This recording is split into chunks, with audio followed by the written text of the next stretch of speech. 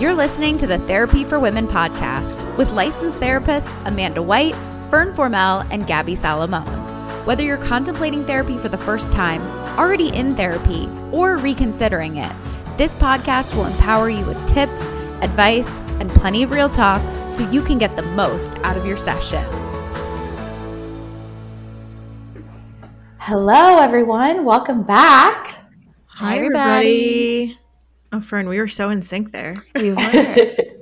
So we're really excited today because we have Simone here. Yes. Everyone, Simone is a licensed therapist who works for us. She is licensed in California and New Jersey. So it is very early in the morning, Simone, where you are. Yes. It is. Yes. It is. I'm still waking up. I have my coffee. Never fear. I'll be all right. The elixir of life is what that is. Feels like hopes and dreams. In a cup. Well, Simone, we're excited to have you on today. And usually, when we have someone on the podcast, the first thing that we usually ask is just to tell us a little bit about yourself and your scope within therapy and what you do. Sure. So, as Amanda said, I am a licensed professional clinical counselor in the state of California, and I am also a licensed professional counselor in New Jersey, and I am currently working on my licensure in Washington State. So fingers crossed for that. Amazing. Yay. Thank you. I am trained in cognitive behavioral therapy, which is just a fancy way of saying, we look at your thoughts, we look at your behaviors, and those are the things we target for intervention.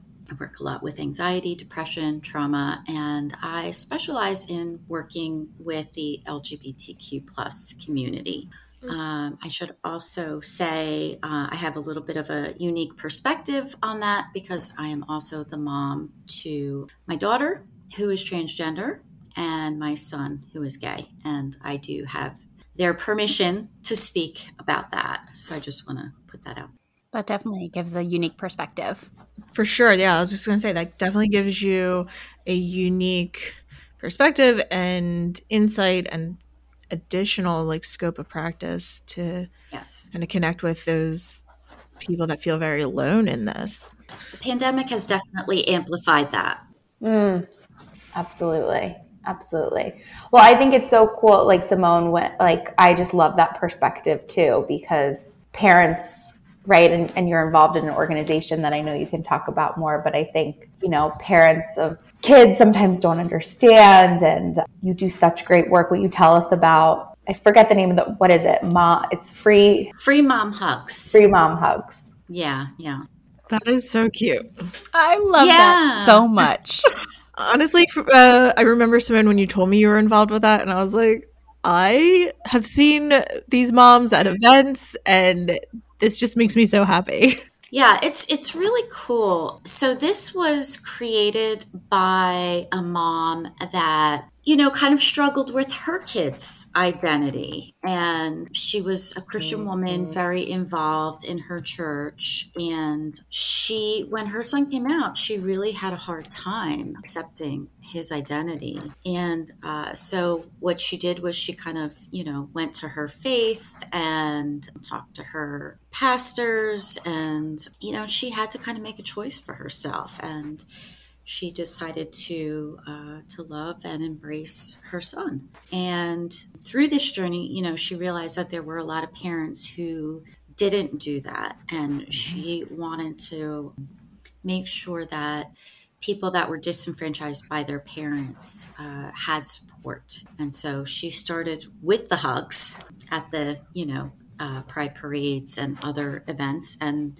it's sort of branched out from there. And she does a lot of work with, awareness, legislation, going to schools.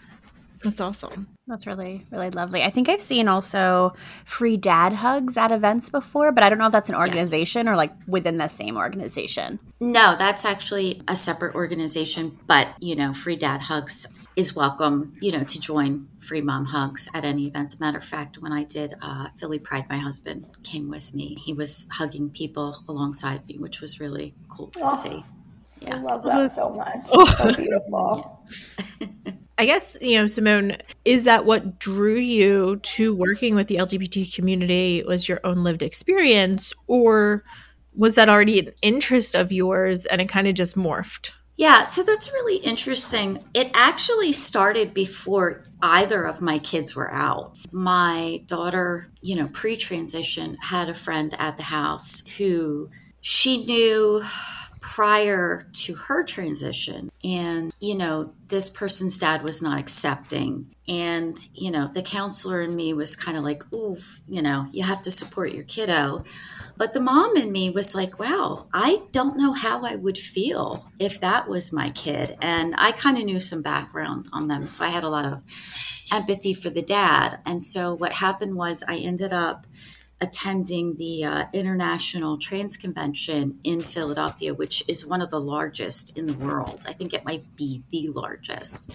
And it really was eye-opening. I mean, I went to a lot of seminars. I went to a gender-neutral bathroom, which blew my mind because I had never had that experience before. And I got to kind of just learn all about the trans community. And it just really sparked something in me. So when I came back to the place that I was working in, which was a PHP IOP program, I said, hey, they were already starting to look at creating a group for LGBTQ folk, a safe space. And I, became a part of that. And I ended up kind of running that group. And then later on, my kiddos came out.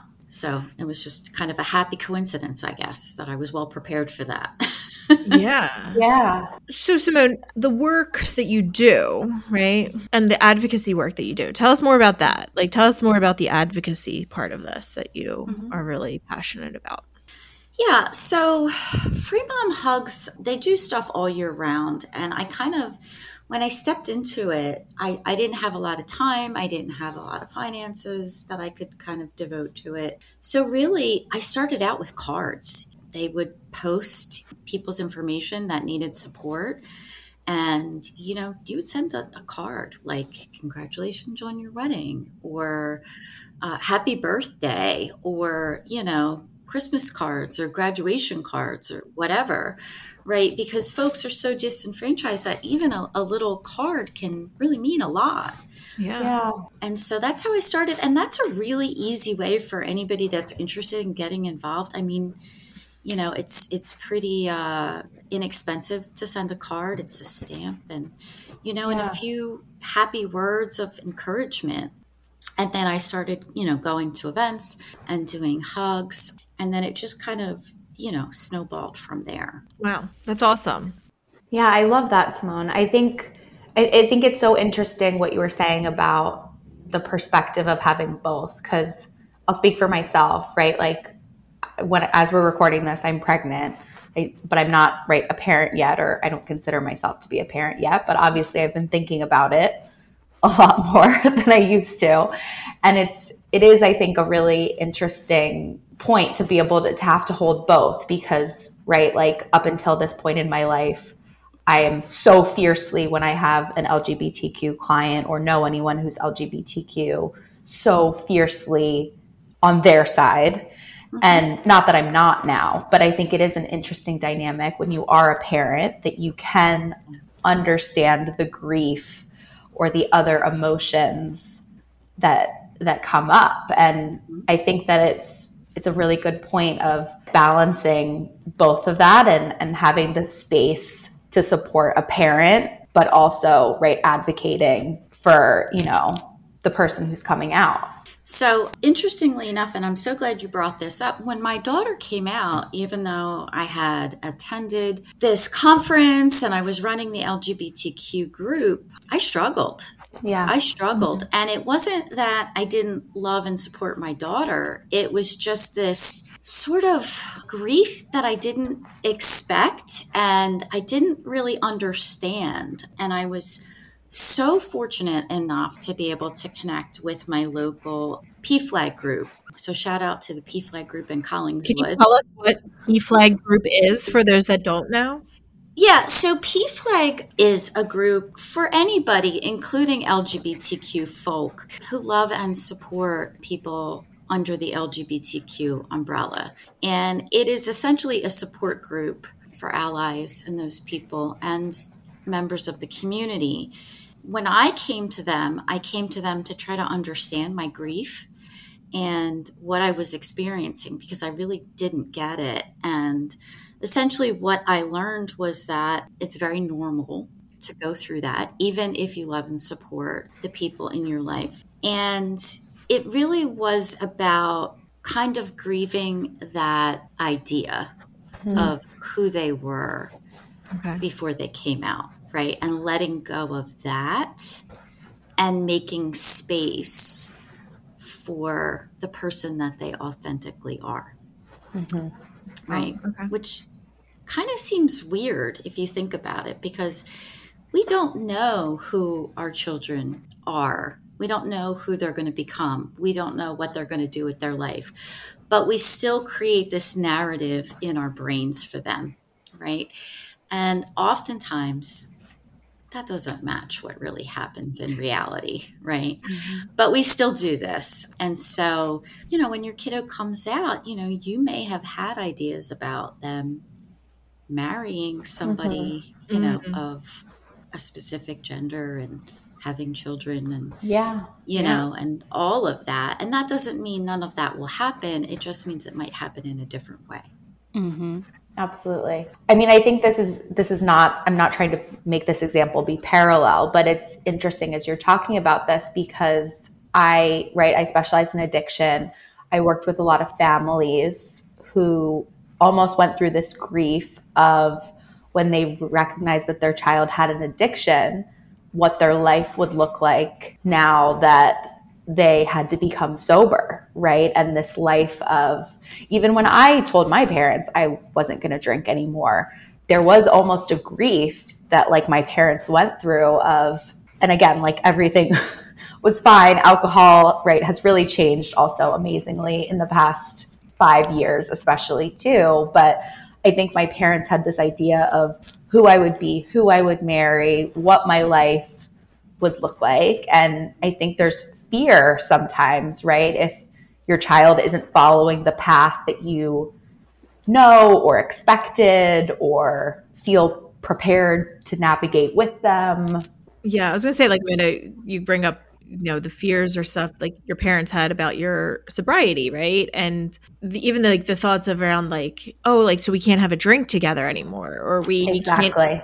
How are we going to toast at your wedding, right? Yes, exactly. What's that going to look like? Which is so small, right, compared to what will my child's wedding look like? Will they have a wedding? But there was still a grief they went through with that. And I think, Gabby, like you bring up a good point with fear, right? Because as a parent of LGBTQ kids, especially in the political climate that we're experiencing now, that's a big concern for a lot of LGBTQ parents. I mean, we're looking at, don't say gay in Florida and don't use people's authentic pronouns. And we're looking at this, the governor in Utah just passed trans affirming legislation for medication and surgery. Yeah. What is that like for you, Simone? Or what is your advice for other parents going through it or other people who are scared? I think, people in the LGBT community are terrified with this stuff. Yeah, it's tough. It's really tough. My son is very openly gay. He wears a rainbow mask to school every day by choice. I'm like, I can get you some other masks. And he's like, no, absolutely not. I want this one. So he gets targeted. He gets called all kinds of nasty slurs. And, there was an incident earlier in the school year where a kid actually grabbed him. And we had to go up to the school and deal with that and sort that out. So it's tough, right? Because these are very real things that happen. And, I treat members of the trans community, and it's particularly dangerous for trans women. Yeah. They are really targeted, and even more so for trans women who identify as BIPOC. So it's tough. It's tough because you have to be realistic about what's going on in the culture, but you don't want people to be so afraid that it interferes with their life, right? So what I really kind of advocate for is connection to community. So find the people in your community that you feel safe with. And that really helps with so many things, as you know, like anxiety, depression, and also these fears about safety. So, and there's so many resources. Even if you're kind of isolated, there are online communities that you can connect with. So high schools have gay straight alliances. Colleges often have various kind of support groups. PFLAG is a great place to connect with people. So just finding that community is really, really important. I was going to say, like, Simone, so the work you do, is it around, like, kind of talk to us a little bit about the work that you do with clients and how you guys kind of work through the different areas of therapy and what kind of clients, kind of show up in your therapy sessions. Yeah. So, I mean, just because somebody identifies under the LGBTQ rainbow doesn't mean that they're necessarily coming to me for issues around identity, right? So a lot of my LGBTQ folks have, anxiety, depression, trauma, the stuff that anybody else has, right? Because it's not always about their identity. But oftentimes they just want to feel comfortable with somebody who gets it, who understands. Sometimes it does specifically relate. I have some transgender clients who struggle with gender dysphoria, which is, challenging. And sometimes we'll talk through strategies to kind of manage that.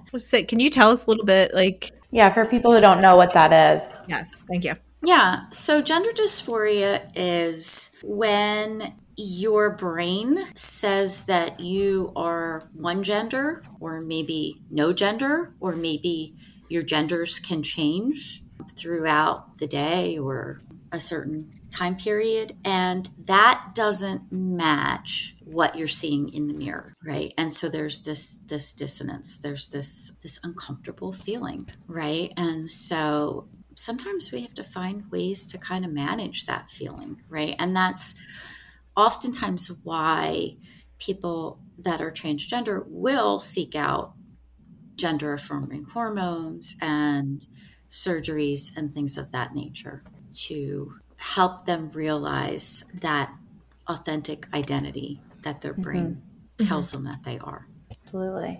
And I think that's why, to your point, right? Like, it's why gender affirming care is so important and life-saving.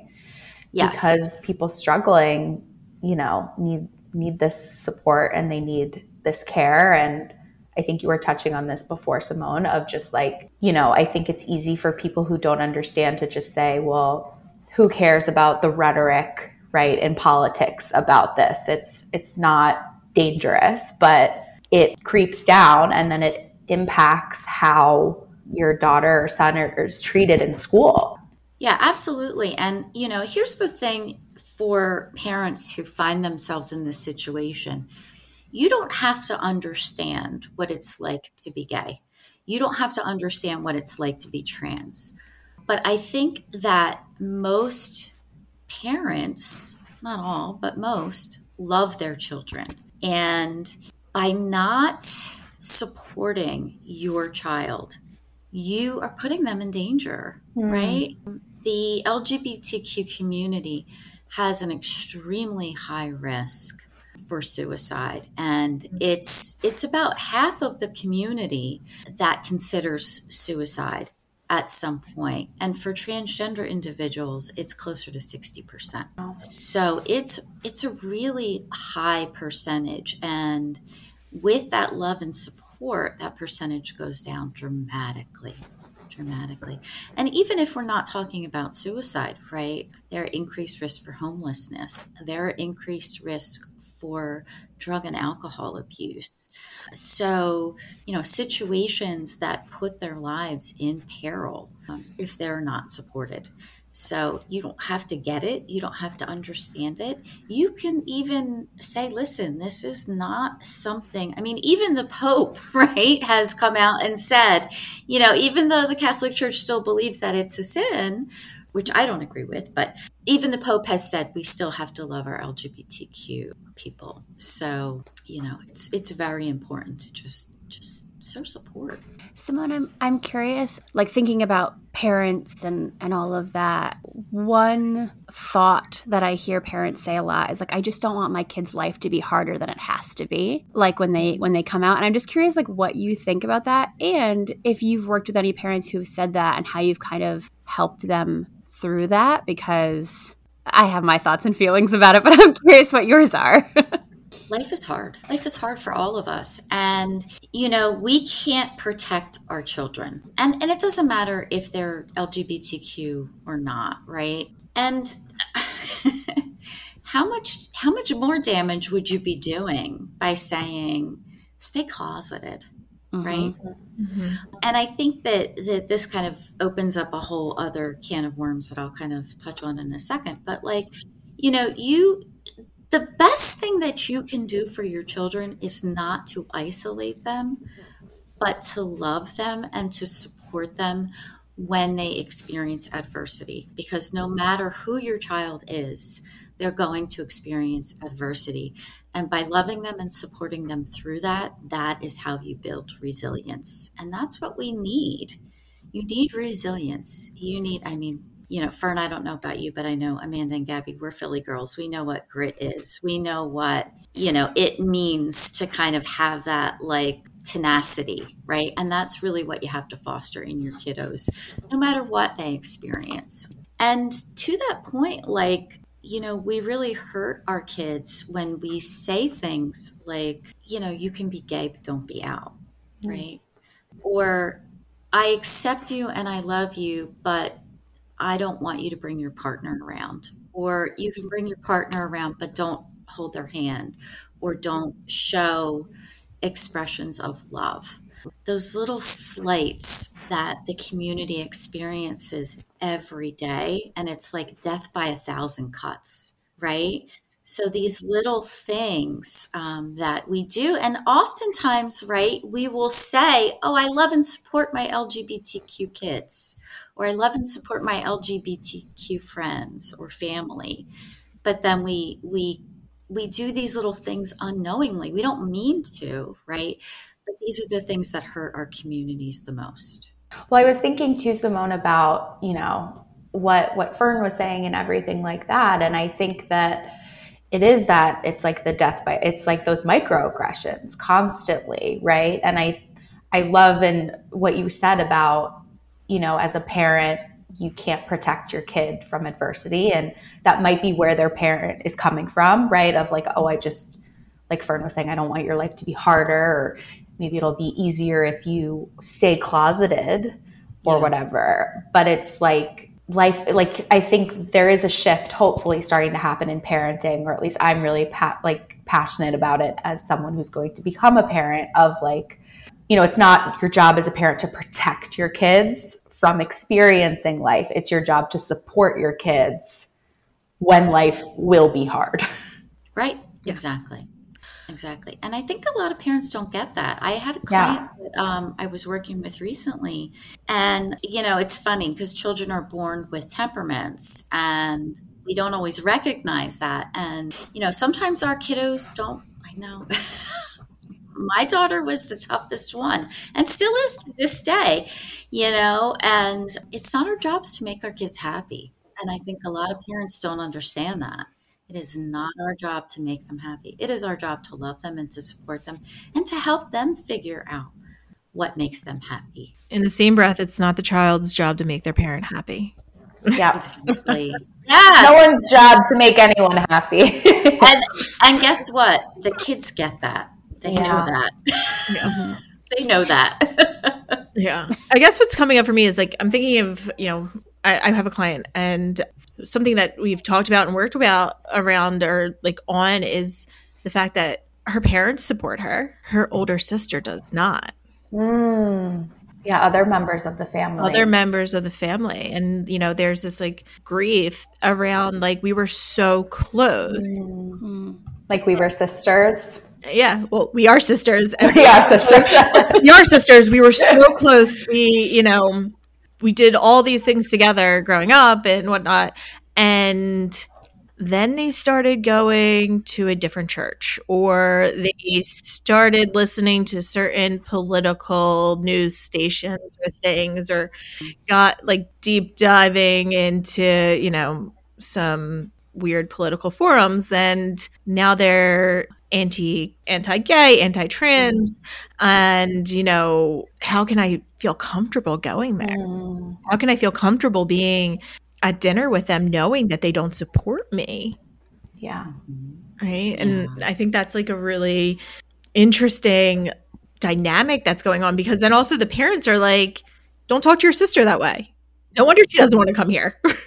Well, good on her parents for sticking up for her, right? Good on them. Yeah, I mean, that's difficult, right? And here's the thing about coming out. You don't just come out once. You come out your entire life, right? Yeah. You come out to new people you meet. You might come out to your employer, people you date. Like you're coming out constantly. It's a process. And in that process, you might lose people. And you might have to grieve that. And that's difficult. Some people are going to be really accepting and some people aren't. And that's tough. It's tough. Are you looking for some skills on how to improve your mental health?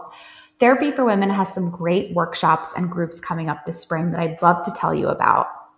First up, starting April 5th, we have a 4-week DBT skills group led by Kat Hilton. DBT is a phenomenal resource to help you learn how to regulate your emotions, improve your relationships, and also develop healthy ways of coping. So it's going to be 4 sessions, totally virtual. You can take this workshop no matter where you live in the country, and it'll be $175 for the set of 4 classes. We're keeping this small, so you'll have a lot of individual attention, so be sure to sign up if you're interested in it. The other one coming up on Thursday, April 13th is going to be an anxiety and insomnia workshop. So if you are someone who struggles with insomnia or anxiety or sleep hygiene, you're not going to want to miss this workshop. It's only $20. Again, it's totally virtual, so you can participate from anywhere in the world. And finally, Melanie is going to be doing the patriarchy's impact on pleasure, also going to be a $20 virtual workshop coming up on Thursday, May 25th. She's going to be talking about how the patriarchy targets women and how it impacts our ability to feel pleasure and joy in sex. So if you're interested in any of these workshops, visit therapyforwomencenter.com/events. Now back to the show. I guess, do you have tips for clients that are going through that grief process, whether it's a parent or for their child, or somebody that identifies as LGBTQ and they're grieving the loss of relationships because of their choices that they're making for their life and somebody not supporting them? Really, we would treat it like any other grieving process. I like Warden's tasks of grief. So accepting what's happening and looking at your life without that person and sort of figuring out what your new role is, without that person in your life, which is hard, right? But it's tough, and then it's really about holding space. But I think support is just so paramount to this community. I think that's really the biggest thing. And so many LGBTQ folk feel isolated in their journey. And that's another reason why that support is so necessary. Yeah. Fern, as a couples therapist or a family therapist too, how do you work with families, like Gabby was saying, where there's different components of different people who disagree, or there's differing views? I say within the context of LGBTQ plus, or just in general disagreeing viewpoints, because could do both. It's really tricky, right? Because I think if we're being completely honest, all therapists have their own beliefs and opinions, and we are as unbiased, I think, as you possibly can be in these kind of environments. And I'm going to go on a tangent here for a second, but there is more of this movement in therapeutic spaces where, yes, therapists are unbiased, and also there is a time and a place for you to stick up for certain things and for you to provide education and for you to share what your beliefs are to some degree. Now, I'm not saying like if you're in a family session that you should be like, you're wrong, right? I'm not saying that, but I'm saying more so like if I'm working with anyone who's in the LGBTQ community, right? Depending on what's going on, I might explicitly share that like I am supportive of that community. I am in that community. Like, you know what I mean? So there are certain times and places. So that's one tangent that I think, I think that's a really important thing. And that's very different from how therapy used to be, right? Therapy very much used to be a therapist barely says anything. They have no personality. Therapists were even told to wear like neutral clothing colors, right? Like, so the therapists you get usually these days, at least like younger generations, have a lot more personality. Fern, you mean our therapists? Yeah. Exactly. So all that being said, right, so that's one, I think, important piece of this. But if I'm working with like a couple that has really differing views or a family that has differing views, it is a really difficult space to operate in because like it's not my job to change anyone's viewpoint. Right.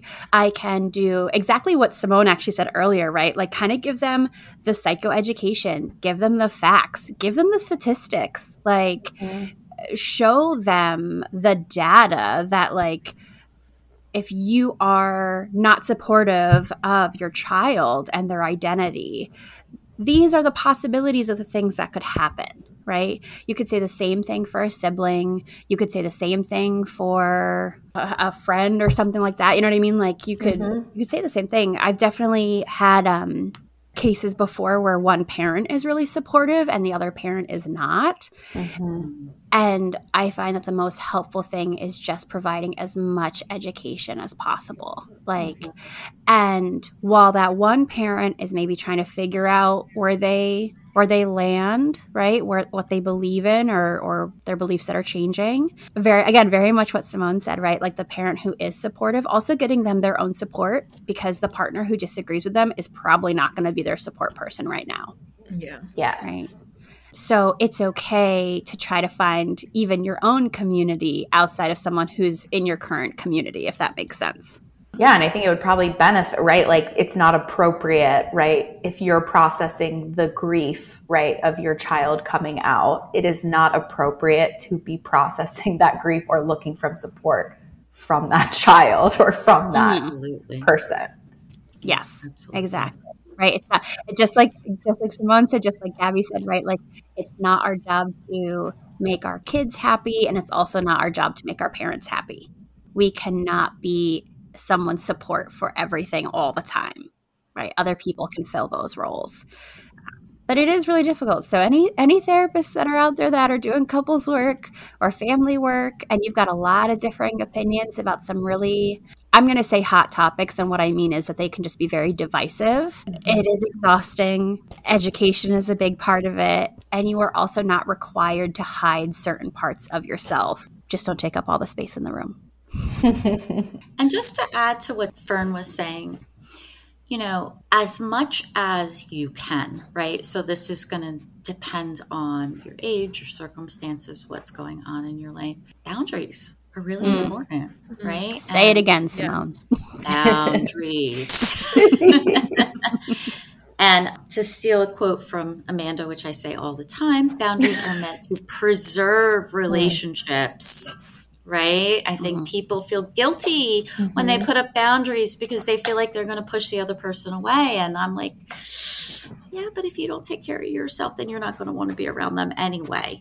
I mean, and this can be tricky if you are a child who has to be in the company of your parents and your parents do not accept you. But finding ways to keep yourself safe in relationships, if you want to keep them, is really huge. Is really huge. And that's going to look different for everyone. And it's also going to change with time, right? I think you said a really good point, Simone, that like your age is super dependent on how coming out can go, right? Boundaries can go, right? There's a big difference between coming out when you're like 13 and when you're like 33, right? Yes. There's a big difference if you live with your parents or if you don't live with your parents. Like, right. So for you, with being someone's therapist, Simone, I don't know this about you. Do you work with like minors at all? That's a loaded question, right? Yeah. They're not my favorite. Sorry. They're not my favorite group to work with because that's fair. They're not myelinated yet. They're not fully cooked. They do impulsive things because that's what their brain does, right? Because they're not fully developed. But yes, I do work with LGBTQ adolescents, and when you're working with that group of adolescents and they are considering coming out, one of my biggest concerns is safety. Yeah. Right. That is the first thing that I want to address because it is not always safe for these kids to come out. Right. Yeah. And so, as much as I want to embrace and validate their authentic selves, and I can certainly do that within the therapeutic space, if safety is a concern, then I don't always recommend that they come out in their households because sometimes it's just simply not safe for them to do that. That's a big concern. Yeah. No, that's a very, very important, right? Because like, as you said, you want someone to be able to be their authentic self, and this is terrible that we have to say this, but it's very, very true. Like, we also want someone to still be alive and be their authentic self, right? Like, we want someone to, as you said, be safe, and that sometimes with the environment that you're in before you have real autonomy, right? Like when I say autonomy, I don't mean you are an individual person. I mean, like, you can support yourself and be out on your own. Until you have that, a lot of us are relying on our parents. And if they're not a safe person for us, we're probably not going to have them hold on to or be privy to this very special, important part of us too. Right. And just imagine, imagine if you are LGBTQ, right? And so you can't talk about that. You can't talk about that with your parents. You can't talk about that with your employer. You can't talk about that in your school. You can't talk about that in your social life, right? How much of yourself are you not talking about? Yeah. Right? Like, that's really, really difficult. Like, you're carrying a huge secret and it impacts so many areas of our life. So, like, if you're at work and you want to talk about your significant other, you might not talk about that, where cisgender heterosexual people have that privilege. Yeah. You might not have that, right? And you maybe want to talk about this great club that you went to. You may want to talk about this great time you had out with your friends, but you happen to go to a gay club. So you can't talk about that. It's really difficult. When I'm hearing you talking about this, Simone, like, I'm thinking about like my own high school experience, and I had the high school experience of Catholic girls' school, right? All girls. And right next door, there's the Catholic boys' school. And, this is the early 2000s. So it was very, I think closeted. And even just thinking like the people that I know today from high school that are out, there's a lot of them. And they had to be closeted, or felt like they had to be closeted for those like really formative years of their life. Or they, from my understanding is like they felt like really insecure or unable to question or explore even their identity, their sexual identity and their sexuality, just because of the environment that we were in, and like all those implicit like biases and teachings that we were hearing and learning, and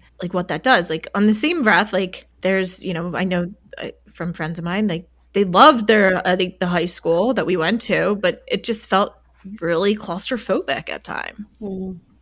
Yeah. And I just want to touch on what implicit bias is, because I don't know that everybody knows what that is.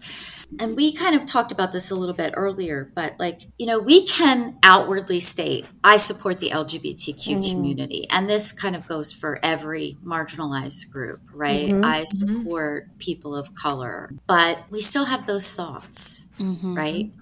Yeah. We still have those nasty, evil little thoughts, and we all have them, right? So I'm not trying to make anybody feel shame, right? Because we all have them. And that's when those microaggressions come out. That's when we act in ways that are counter to our expressed values and beliefs. And that's why it's so important that when those nasty, evil little thoughts come up, that we acknowledge them and that we don't feel shame about them and that we check them. Yeah. Right? Because if we don't, then that's when those microaggressions seep out. That's when we behave in ways that are actually counter to our expressed beliefs. Absolutely. Well, thank you so much, Simone, for coming on and for sharing yourself and all of your wisdom with us. I feel like we already touched on it, but if someone isn't in therapy yet and they relate to this podcast and they want some more resources, and we'll list them all in the show notes, are there any books or other recommendations that you have for them so they can, maybe they're a parent and they want to learn more, or they're an LGBTQ person and they want to learn more? Sure. I think connecting with your local PFLAG community, and PFLAG is a national organization with local branches throughout the U.S. I think that's a great resource. I think a lot of organizations are also offering Zoom meetings, which is a great way to kind of connect if you're not really feeling like you're ready to show up in person. So that's awesome. The Family Acceptance Project out of San Francisco State University is a great resource. They actually study the community and study acceptance and study what happens when people are not accepted. So they're great for that information. The Human Rights Campaign has a lot of great information as well. As far as books go, there's one called Behind the Velvet Rope, which is a really good book. There's also Trans Bodies, Trans Selves, which is a nice thick book full of information. And then there's a lot of great resources on the web, on Instagram. One of the ones that I really like is called Fed Up, which is particular for eating disorders in the trans community. There's a lot of difficulty with addiction that I mentioned. There's also a lot of difficulty with eating disorders in the LGBTQ community as well. Yes, that is very true. There's the prevalence of eating disorders and disordered eating in the trans community is extremely high, and getting somebody into treatment and like residential treatment is very, very hard. And it's definitely an underserved population, and there needs to be more work done in that area as an eating disorder therapist. For sure. Yeah, I mean, if you are a college student, there's usually resources through your college. And, certainly on the Therapy for Women website, there are resources. And if anybody, wants to reach out to me directly, I am very happy to help them in any way I can. And they can certainly email me. All right. Great. And we'll link Simone's Instagram. Well, thank you so much, Simone, for coming on. This was such a powerful and really important conversation for, I think, people on all sides of whether they are an LGBTQ person or they love an LGBTQ person or a parent. This was awesome. Yes. Yeah. Thank you so much. Thank you, Simone. My pleasure. Thank you for having me. Of course. For those that liked our episode, make sure you rate us and you follow us and you subscribe and do all those things. We really appreciate it. And share the episode with your friends and family if it really touched you and you felt like it was powerful and like other people needed to hear it. And we'll see you all next week. All right. Bye, everyone. Bye, everybody. Bye, everybody. Thanks for listening to the Therapy for Women podcast. To suggest a topic, submit a question, or find a qualified therapist, visit therapyforwomencenter.com.